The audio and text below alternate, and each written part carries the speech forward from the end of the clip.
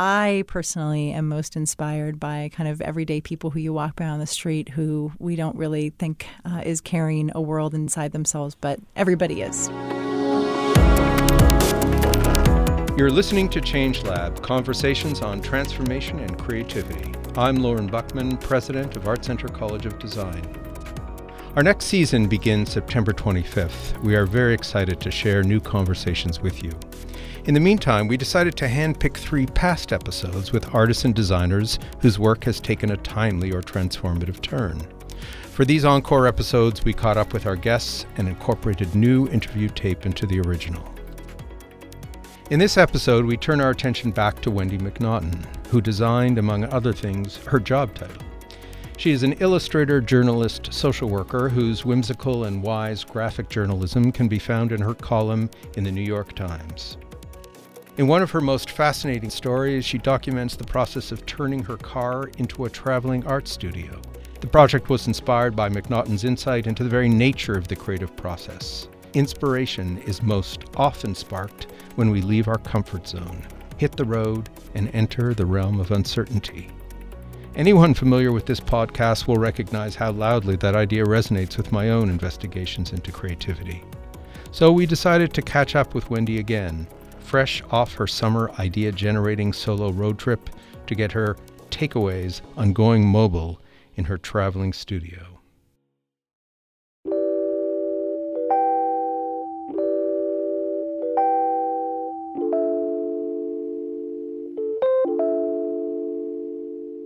So I'm Wendy McNaughton. I'm an illustrator and a graphic journalist. I'm putting quotation marks around that. I'm going to start over because I actually don't want to put quotation marks around that because that is a solid profession that people need to know about. My name is Wendy McNaughton. I'm an illustrator and a graphic journalist. And I am currently in San Francisco, sitting in the back of a mobile studio, which is kind of a fancy way of saying a Honda Element that has been built out to have a drawing table and a bed parked on the side of the street because it's street cleaning.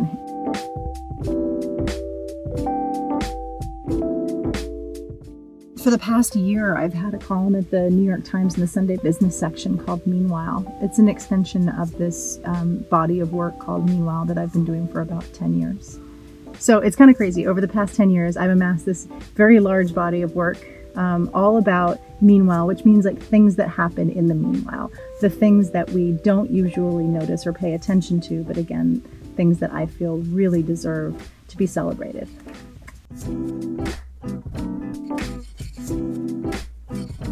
I wanted to get outside of my familiar environment, which is San Francisco, which is where I'm based. I travel a lot, but I wanted to deliberately put myself out to just meet different kinds of folks. I was doing the road trips a lot when I was renting cars, or I was taking my own, and I was having to stay in motels and such. And I was like schlepping my art supplies in and out and setting up my space to draw or to paint inside of like a Super 8 motel. And it was A, getting expensive, and B, just like kind of a pain in the butt. I had a conversation with a friend who, she said like, why not actually try and, if you could do your dream thing, what would it be? And okay, there's a street sweeper I'm going by right now, so it's going to get a little bit loud. But this is life in the mobile studio, okay? It's always an adventure. So my friend kind of like shook me in the shoulders, and she said like, Wendy, why don't you actually do the thing that you want to do? And then I thought about it in terms of an art project as opposed to in terms of like logistics and necessity. And so I started thinking, what could that be?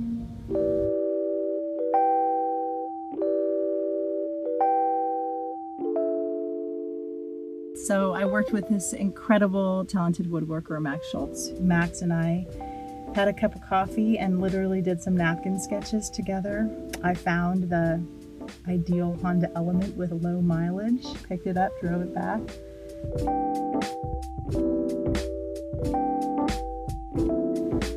So the Honda Element, I think, is one of the least appreciated vehicles by people who don't know, but people who do know there's a cult following for the Honda Element.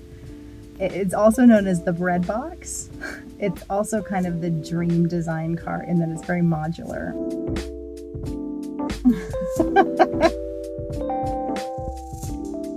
First of all, if I were to bring somebody else in here, it'd be a little tight. It's definitely a one-person situation.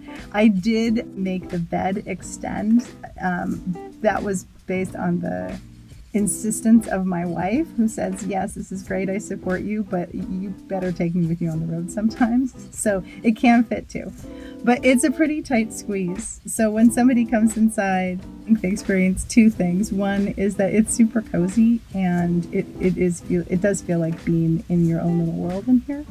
And also there's the big reveal moment of opening up the drawing table, and underneath the table, which flips up, are all my art supplies in all these little kind of custom-sized cubby holes that fit each individual item that I use.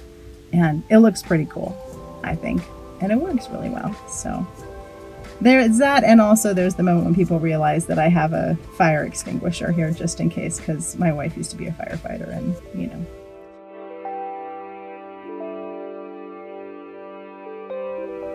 I was lucky when I was little to have a little studio/lab in the backyard of my parents' house, the little plywood house that my dad had built for me. And I would go out there and I would mash up things like leaves and flowers and water and call it some kind of magic poison or something like that, and also do a lot of drawings, you know, on the walls and on the labels and all that kind of stuff. So I do have a memory of having this dedicated space.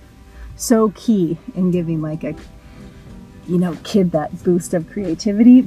And one of the reasons this was such a special project, and I do consider this an art piece in a way, is I like let my imagination go there. Like, what is, if I could make this the best that it could be, to serve the work that I do and actually be an instrument in the work, what would it be? And we made it, and I'm really proud of that.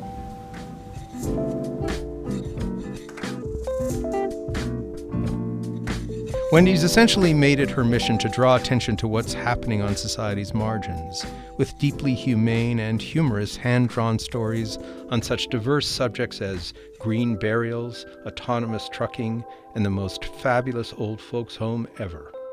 In our first interview, Wendy reflected on her early impulses to immerse herself in a creative space and lose herself in a world of her own invention.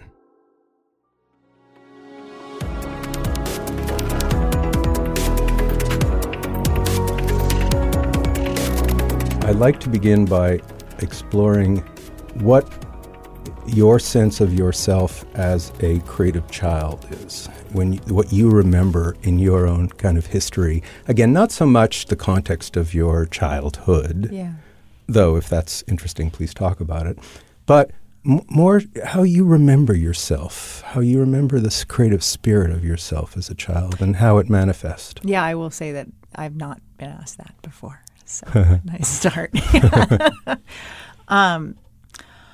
I have thought about it. Right.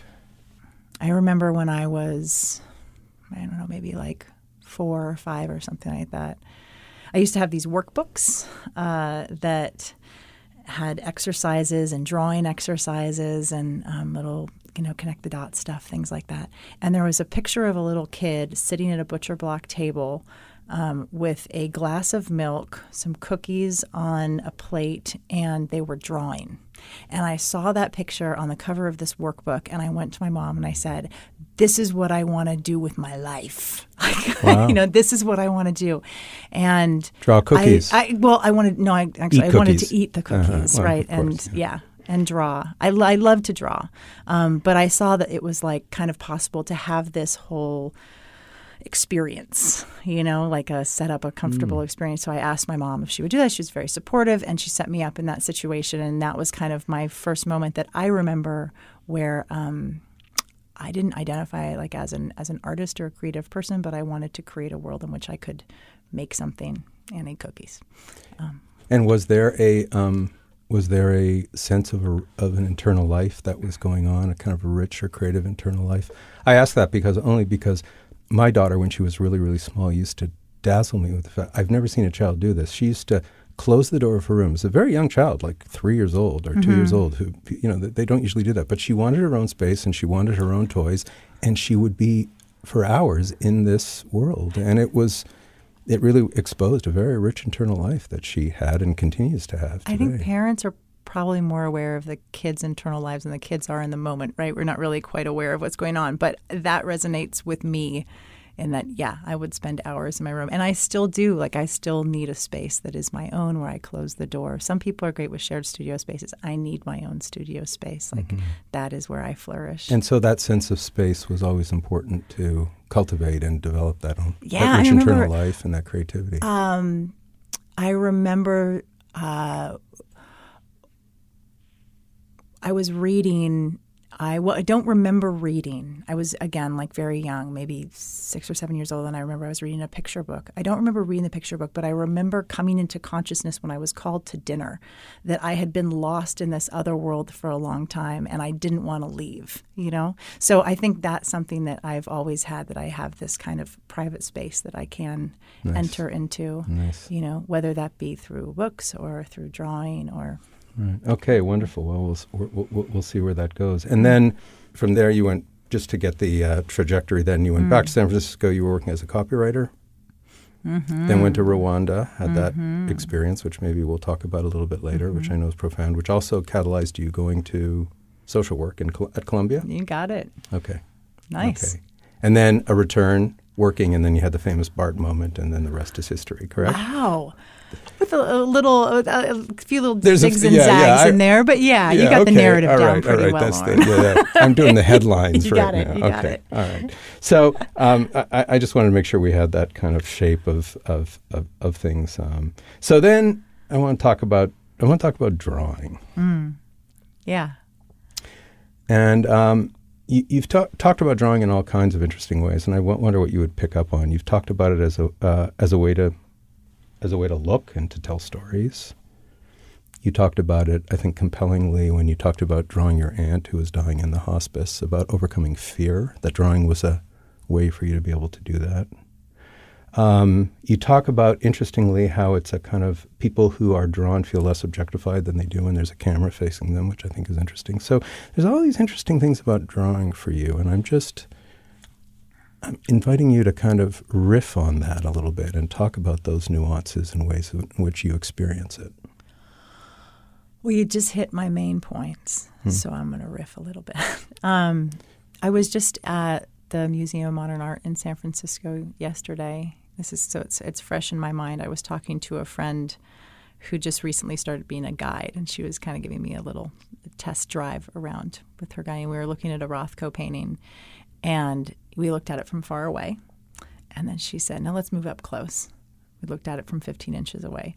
And she shared with me something that I didn't know, that Rothko painted with the intention of something being seen, his paintings to be seen like 15 to 18 inches away, because he wanted you to be completely immersed in this like field of color. Kind of works.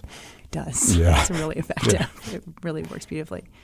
And that's also why he painted so large, right? So that you're kind of immersed, you're inside of his painting. And it made me think about what it means for me to draw in a 9.5-inch sketchbook, which is pretty much the opposite.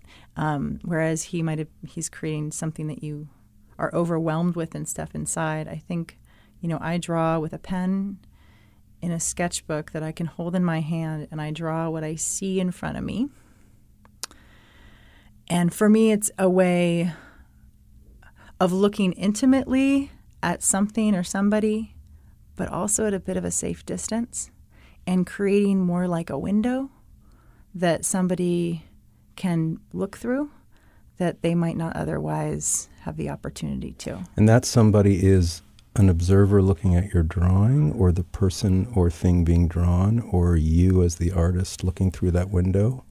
Yes. I get to look through it. Right. Let's say you, Lauren, are looking at an image that is in a book of a story or something. You get to see that image in that moment in the way that I look through that window. And oftentimes in the work that I do, I'm spending such a lot of time with people that they are looking back through that window at me. And there's a real relationship that happens between the person who I'm drawing and myself. So, yes. On a good day. Sometimes the drawing sucks. Because as I listed all those things because as I read about you and as drawing seems to be like breath for you in a way. It's your way of staying alive, right? It can be. I'm a better person when I draw, for sure. It's a way that I slow down. It's a way that I understand the world. It's the way that I can pace my experience of the world. I can come into contact with people that I don't in my day-to-day life come into contact with, and that's what's most important to me is getting out of that. So it is like a vehicle for me to experience life.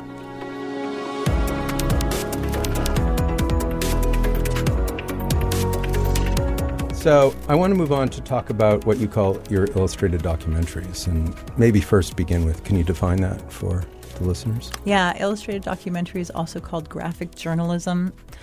It's nonfiction storytelling using drawings and words. The words for me are, in my methodology, are words that come from the interviews that I do with people. And I'll spend any length of time from a day to a month with a person or a group of people.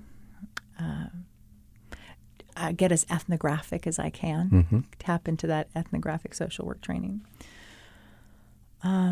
And draw everything that I see that captures my attention, ask everything that I can, write down everything that the people that I speak with say, transcribe as quickly as I can and as accurately as I can, and then take all of the drawings, all of the text, and put them together to tell a story from the perspective of the people who I speak with.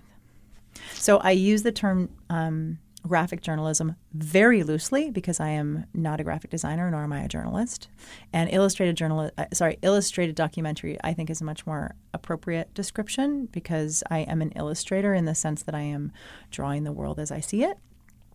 And documentary because it involves a lot of editing and subjectivity. I am by no means pretending that this is hard journalism, hard reporting where I'm telling an objective truth, though I don't believe in that objective truth mess anyway. But it is very much about my experience of the situation and doing my best to put myself in other people's shoes. But I am the guide through which you, Lauren, if you're looking at a story that I've done, you're stepping into my shoes to walk through that picture. There were a number of images that get conjured for me when I see it too.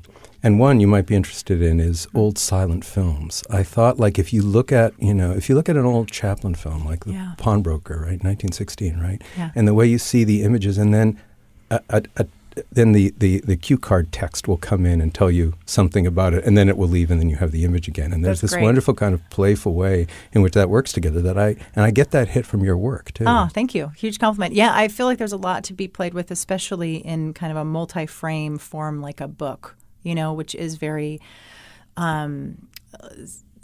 cinematic in a way, to work with pacing between image and text and to use white space in such a way to create pacing. And I suppose it has a comic book heritage to it too. Oh, but absolutely. I liked the silent film one. It gave it a kind of too. Quality that is unique to your work. In some ways, that actually resonates with me more than a comic book thing. I definitely avoid there's a traditional comic book or graphic novel format with the multiple frames per page and all of this. Exactly. And I am much more singular image, sparse, linear. So, yeah, that resonates. Right. And you found a great word for it, which is meanwhile, right? Yeah, meanwhile is the word that I've used for that methodology, for that body of work, which I don't think will ever... It's a very cool word. You don't know where it came from? Where? I don't think I've ever talked about this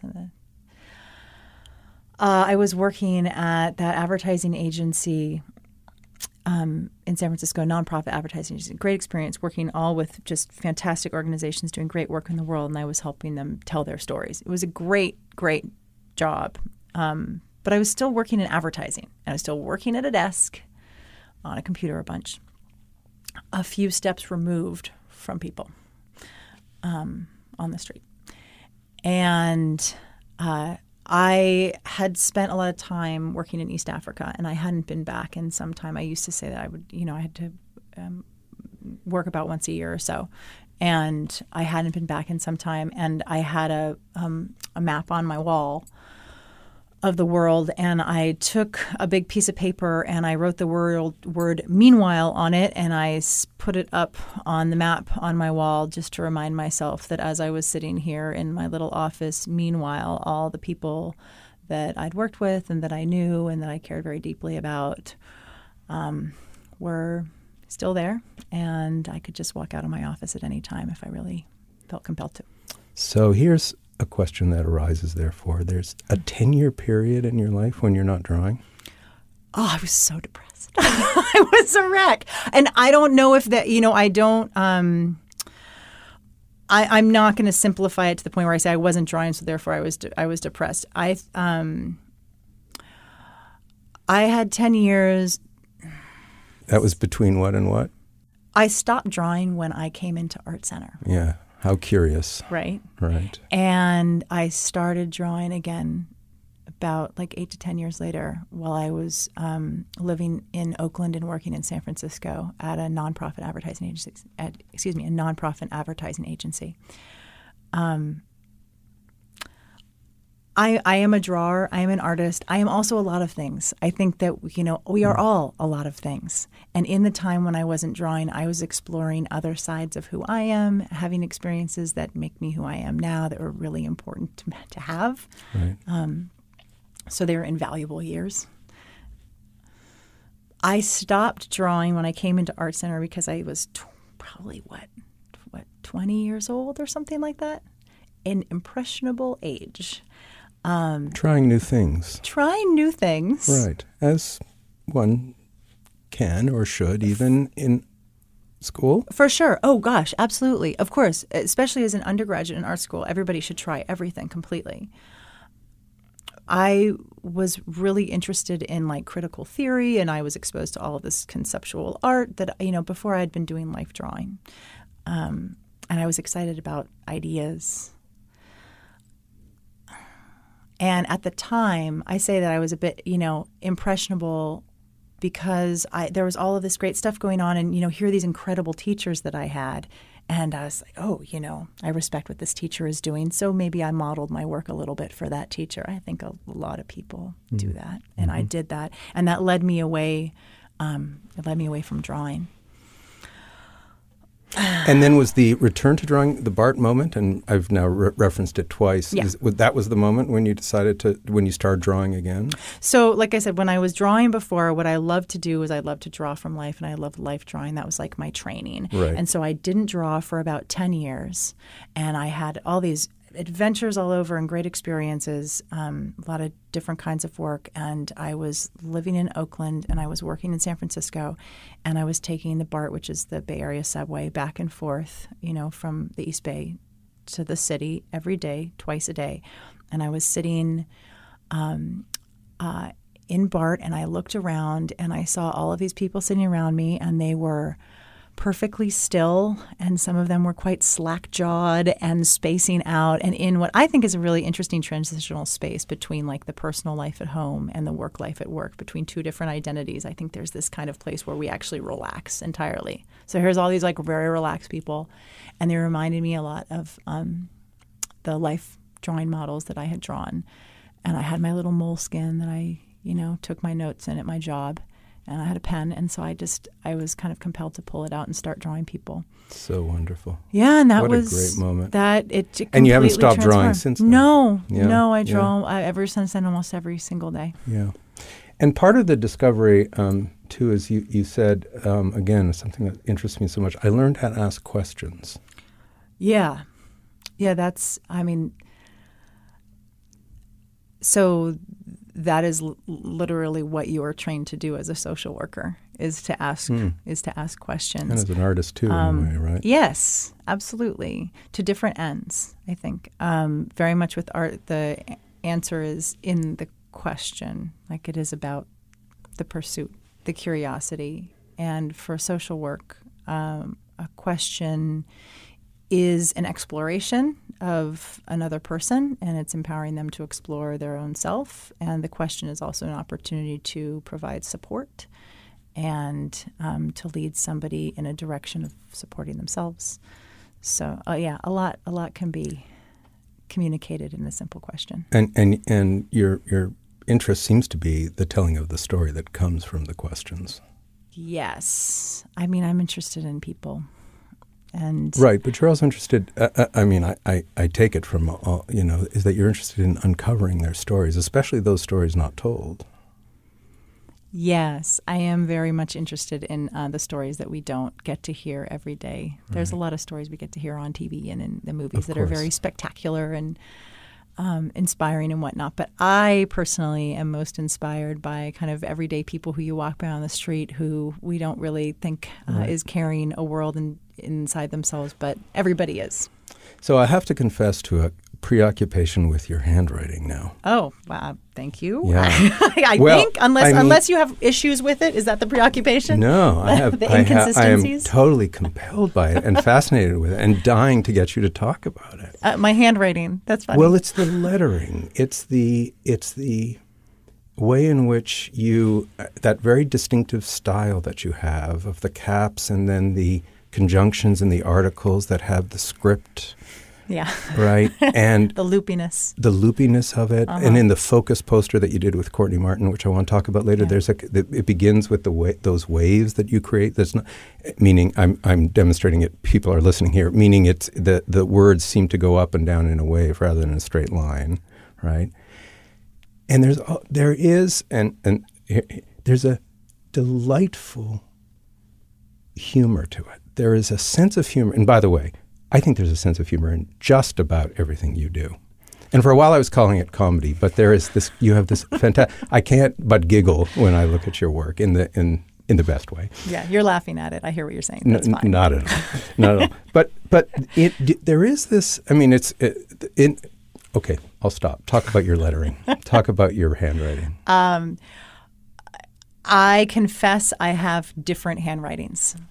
So if I am leaving my partner Caroline a note to please go, pick up some fizzy water, it might be different than what you see, in a drawing.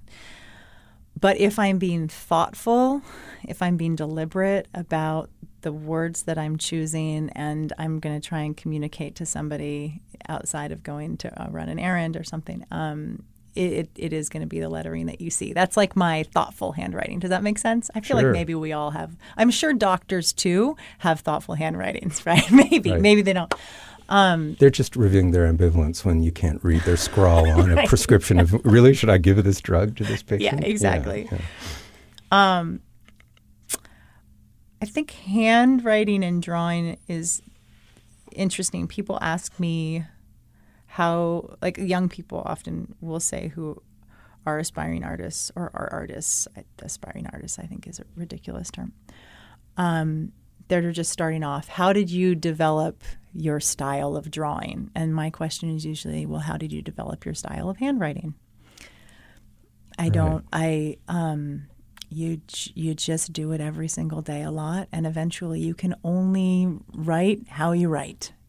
Maybe you have different, like I said, different styles depending on, which one, different styles depending on what you're trying to communicate. But my handwriting just developed over time. It's changed. Is it part of a vernacular of illustrators? I've done several books that have been entirely handwritten. And there was one that I was about to do that was a lot of text. And I said, I just can't do it. My hand cramps. And then if I do any misspellings, which I'm doing misspellings constantly all the time, I have to go back and fix them in the computer. I decided I would make a font of my handwriting. Right. And I saw that in, I can't remember which book, a couple of books. It looked like it was a typeface that you did. Yeah. Yeah. In one book. I did it once. Which one is that? It's called Knives and Ink. That's right, Knives and Ink. I saw it there. Yeah. That is the one time you will see a typeface that is using my handwriting. You will never see that. I mean, never say never. But as far as from where I stand right now, you're never going to see that again. I'm very proud of that book, and I'm proud of how it looks, and it works for that book. But to have my handwriting become something that maybe some people can't tell that it's digitized. I can see the repetitions. And more than that, writing stories for me is almost like drawing in that it is like physical channeling of experience. And it sounds romantic, but there's like emotion that comes through me and onto the page. And I believe in some mythical way that like it comes out of the page and into the eyes and into the heart of the reader. And when that action of putting the pen to paper is removed from the process, I truly believe that it interrupts the flow of emotion. Right. And I'm here to tell you it works, and it works beautifully. And it's part of why I became so interested in this as I was thinking about your work. And I did focus on the humor part of it, the whimsy. And I think there is this amazing sense of humor to your work. Again, I don't think it's just funny, haha. I think it's whimsy, and not in the sense of being, frivolous or fanciful. Whimsy in the sense of being playful and witty, and the handwriting is the manifestation of that. Oh, I appreciate that. So I've just finished this project, and it's 120 pages, and it's the title is How to Say Goodbye, and it has a lot of drawings of people who are at the end of their life, and it's pretty heavy, right? This is like not a hilarious topic. And a dear friend of mine, Courtney Martin, she and my partner Caroline were kind of my two editors on this project. And Courtney, good editors. I know, I got very lucky. Yeah, those are great writers. Right. Yeah. They're both incredible. Two of my favorites. Very lucky. Courtney pointed out to me, and rightfully so, she said, this is all, it's beautiful, meaningful, heavy, all this great stuff, but one thing that's missing is your humor in this. And yeah, life can be hard. And I'm Jewish. So it's kind of like humor is like something that we bring into things in order to get through it, It's something that I use, and it's just kind of the way that I see the world. And if it's not injected in just a little bit here and there into even the heaviest of moments, it can ring hollow. I'll give you one man's response to that, or to your work that Please. way in terms of the humor. There's always this lightness to it that I experience. And so in the end, really what I thought was, whether or not it's that or that's just my sort of crazy mind operating, the breeze blows through your work in this lovely way, and it leaves something open, and it gets back to that story. It's the way in which you allow us into it. That makes me really, really happy that you say that. I'm glad. I don't want any story to be a closed, contained or locked experience. down. It's not. No. Hopefully, it's. I have questions that I bring to a person or to a situation. The story is an exploration of those questions, which hopefully then brings up questions in you. And I do feel like laughter. Just like. If we're moving straight ahead, sometimes you got to step and come at things to the right, from just a slightly different direction. Oftentimes we do that using humor, and it just shows a reader, it shows me that there's other ways to look at things, not get locked in, to just remember that there's other perspectives to go on and to be able to move around within a story.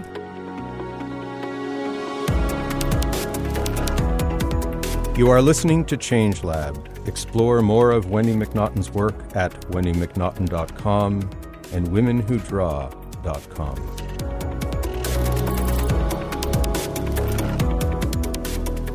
Can you talk about the San Francisco Library a bit? That's such a great Libraries story. are amazing. Libraries are... Do you spend much time in public libraries? Have you spent much time in public libraries? Not enough. Enough. I mean, I've been in that library. I spent time in the San Francisco Library. It's a pretty epic library. It's a pretty great one. Yeah, that's the main branch. The main branch is right in the middle of downtown Civic Center, San Francisco. Yeah, my libraries were always on, university campuses and things like that as I was going through it. Which are all, come on, so beautiful. Right. But very different because it's an academic library. When I started doing these Meanwhile columns, I was doing them for an online publication, a literary publication called The Rumpus. And the San Francisco Public Library was one of the first stories that I did. After a couple days, I kind of threw up my hands and I asked a gentleman who was standing with a guard, what is it that you love about this library? Just asked a really general, open-ended question. And as soon as I did that, his whole world opened up. He said, well, if it wasn't for the library, I'd still be living on the streets. Oh, okay, there's probably a story there. Can you tell me more about it? He says, well, there's a social worker who works on the top floor of the library, and she helped me. And there's a social worker? I had no idea. And this social worker was actually hired by the library? She was the first full-time social worker at any library in the United States. Wow. And her job was, her name was Leah, right? Mm-hmm. And her job was? To do outreach to primarily like the homeless population that was using the library for a myriad of services. A, to just get off the street and have a place to rest. B, to use the internet. C, to create resumes and get jobs, to find social services. Anyway, it turns out that, you know, there was enough people that warranted full-time service. So she created an outreach program where she hired people who were spending their time, homeless people who were spending their time in the library, to do outreach to other homeless folks that were in the library, and created this entire program that now has become the model for other libraries throughout the United States. And there are several full-time social workers. So. And by the way, do you know who had that vision? Who was at the library at the time who had that? Leah. I think Leah herself. I think she was working for the Department of Public Health for the city, and I think she was in there part-time, just doing some basic services. And I really think it was her who... talk about a creative who enterprise. Suggested, social workers are amazing. I'm telling you, of course, the leadership at the library is fantastic. And open to it and saw the value you need and the all significance of of that to the mission, right? Right. You need the leadership to support something like that. So, you do. Yeah. You do. Yeah. So I spent the time drawing there, and then met a ton of people in the library, drew for about a month in the library, and that was the first book that I ever published. The city of San Francisco funded the publication of a small little chapbook. And the other bit of work that I find so compelling is the focus poster that you did with Courtney Martin. That's so great. Yeah. Did you get a copy of that? No, but I want to read. I didn't. No, I'll get you a copy of thank that. you. I want to read just so people can hear this, and then maybe if you can talk about it a bit. Just little excerpts of it. Feel all the things. Feel the hard things, the inexplicable things, the things that make you discover. Oh, sorry. The things that make you disavow humanity's capacity for redemption. Feel afraid. Feel powerless, feel frozen, and then focus. Courtney's writing? Yes. Or you did it collaboratively? It was collaborative, but I'll definitely it was Courtney's, and I nosed my way in with a few words here and there, but it was a great collaboration, and Courtney Martin is just an incredible writer, an incredible mind. She is. And what occasioned this poster? What's the story behind it? Courtney and I are dear friends, and in the wake of the recent election, we found ourselves at a loss for what the heck to do.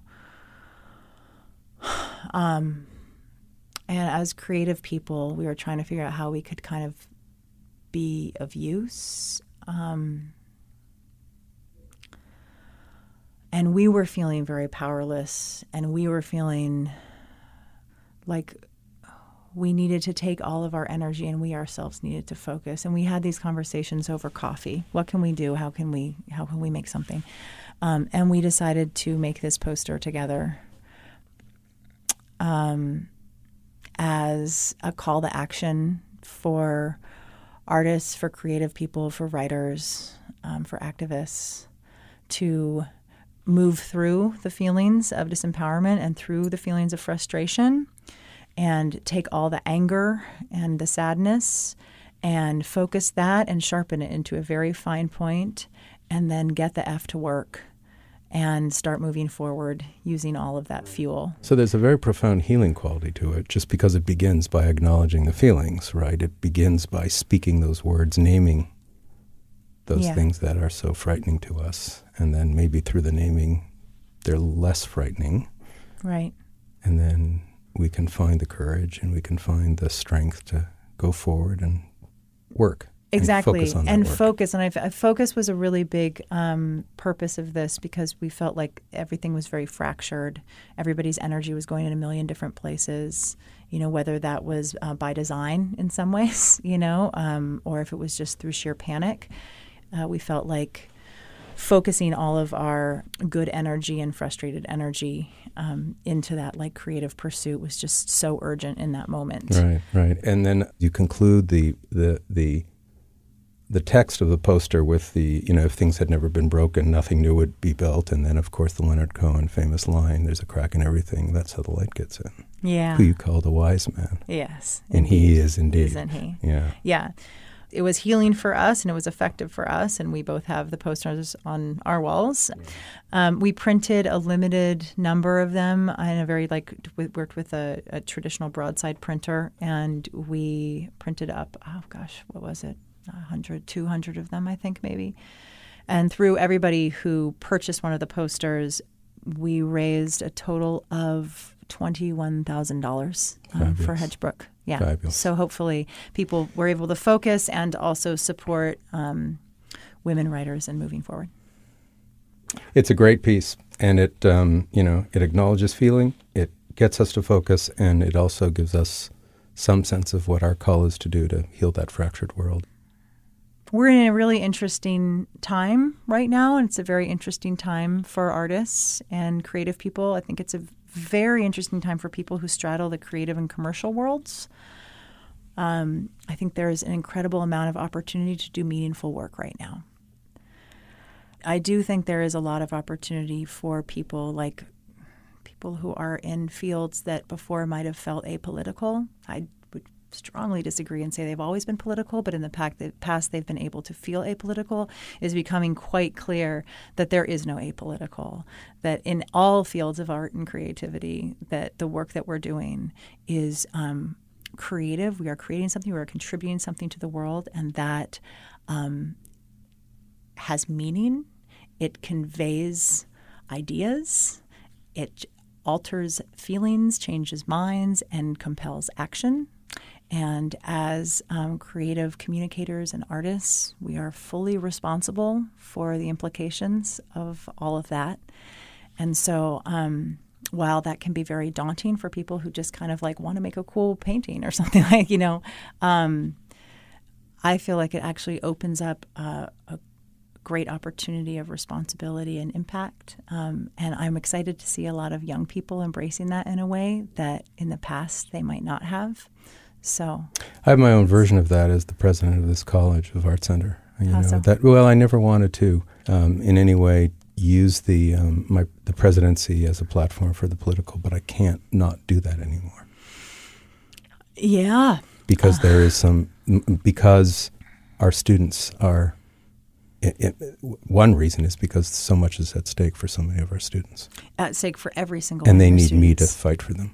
Everything is at stake for all of us, and I would say that it always has been. It's just that there's been a lot of us who have been very privileged not to feel it immediately, and so now I think we're just all acutely aware of how urgent it really is. And I'm excited. I'm excited at the passion, the focus that I'm seeing coming from a lot of young people and from a lot of people in the creative fields who are stepping up in ways that it's really new. People who working in commercial fields suddenly are throwing themselves into pro bono projects and stuff like they never have done before, or leaving their jobs to go do some more meaningful work, and I think that's exciting. So last time I saw you, I was telling you about some writing that I'm doing. Yeah. And that I'm really interested in, and it's all about how we make things to gain knowledge. We Right. make to know. People think that there's some vision and then the artist goes forth and manifests that vision. And I actually think some people do that. I think that, I'm not actually saying that, but something else happens. And it's the doing of it that reveals. It's the doing of it that surprises, right? Joan Didion has this great quote that says, "Had I been blessed with even limited access to my own mind, there would have been no reason to write." That's good. Yeah. So how do you make sense of that make-to-know process in your own Let me ask you that when you life? say that you, in your own work, you experience that, do you mean your writing? So if you're writing, you In have my an writing, idea. in my work as a theater director, as my work as a teacher, as my work as a college president, Yeah. in every bit of my own work, by doing it, but more than just a kind of John Dewey learn by doing, there's a much more nuanced, much wider kind of process of discovery that happens only through making. Yeah, I'm with you. That's art, right? To me, I understand it's different to other people. You told a really interesting story when you were talking at Art Center a few months ago, where you said sometimes when you're feeling particularly stuck, you go to a cafe and you draw coffee cups over and over again. Oh, lots of coffee and cups. that becomes a kind of meditation, a kind of mantra maybe, or a beginning to getting you into the rhythm of the doing that. It's just a physical thing. It's like you just get the motor going. I mean, I really think it might be as simple as that. I get my hands going. I draw a coffee cup, and then I draw the profile of somebody who's sitting at a table, and then I draw the barista behind the bar, and then the next thing I know, my hand is flowing. My hand is less stuck, and my head just starts going. Ideas come, they flow. But if I were to sit there and stare at a wall and try and come up with an idea, I might as well just tear my hair out. It's not gonna work. Right. It's actually through like I need that too. I used to always marvel at theater directors who could actually stage or block the play in the margins of a text. Yeah. And I was like, I couldn't do it. I couldn't even begin. And then as soon as I got into a rehearsal hall and I saw real people in real space, it came to me. So why do you think that was? Is it because of the dynamics with the people? Is it because of this? You actually need to see it? Because I was making it. I was rehearsing it. I was in space. You're in it. I was in something that was at least mimicking a theatrical space that allowed me to begin to write. Which makes Whereas sense. the margins of the... But some people are really good at that. I'm sure they're so great at that. But it doesn't make any sense to me because theater is experiential. To me, drawing is experiential. Like I draw from life. If I drew from my imagination, it would be a completely different practice. I draw from life. So if I'm not sitting amidst life and like taking notes with my hand, which means drawing, then I just would have nothing. I'm completely in awe of people who are, novelists, graphic novelists, whatever it is, who just have this incredible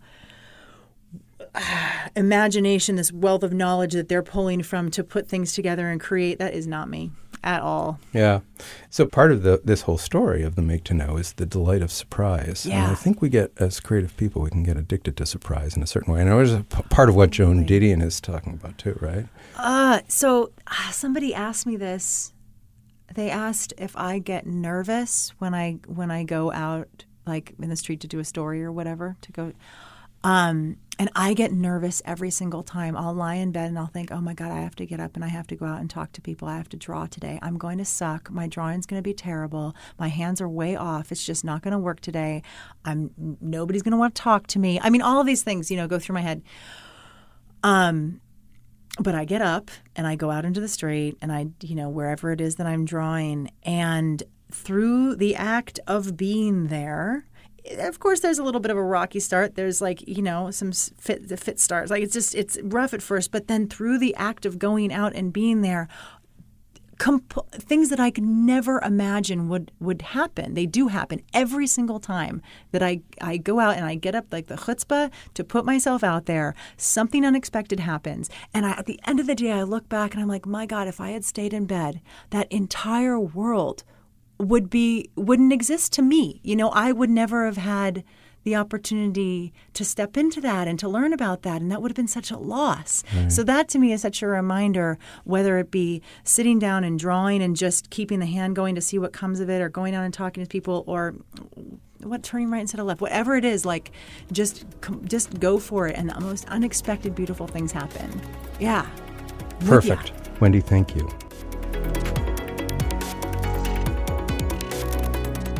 Change Lab is produced out of Art Center College of Design. I'd like to extend a special thanks to our small but mighty production staff.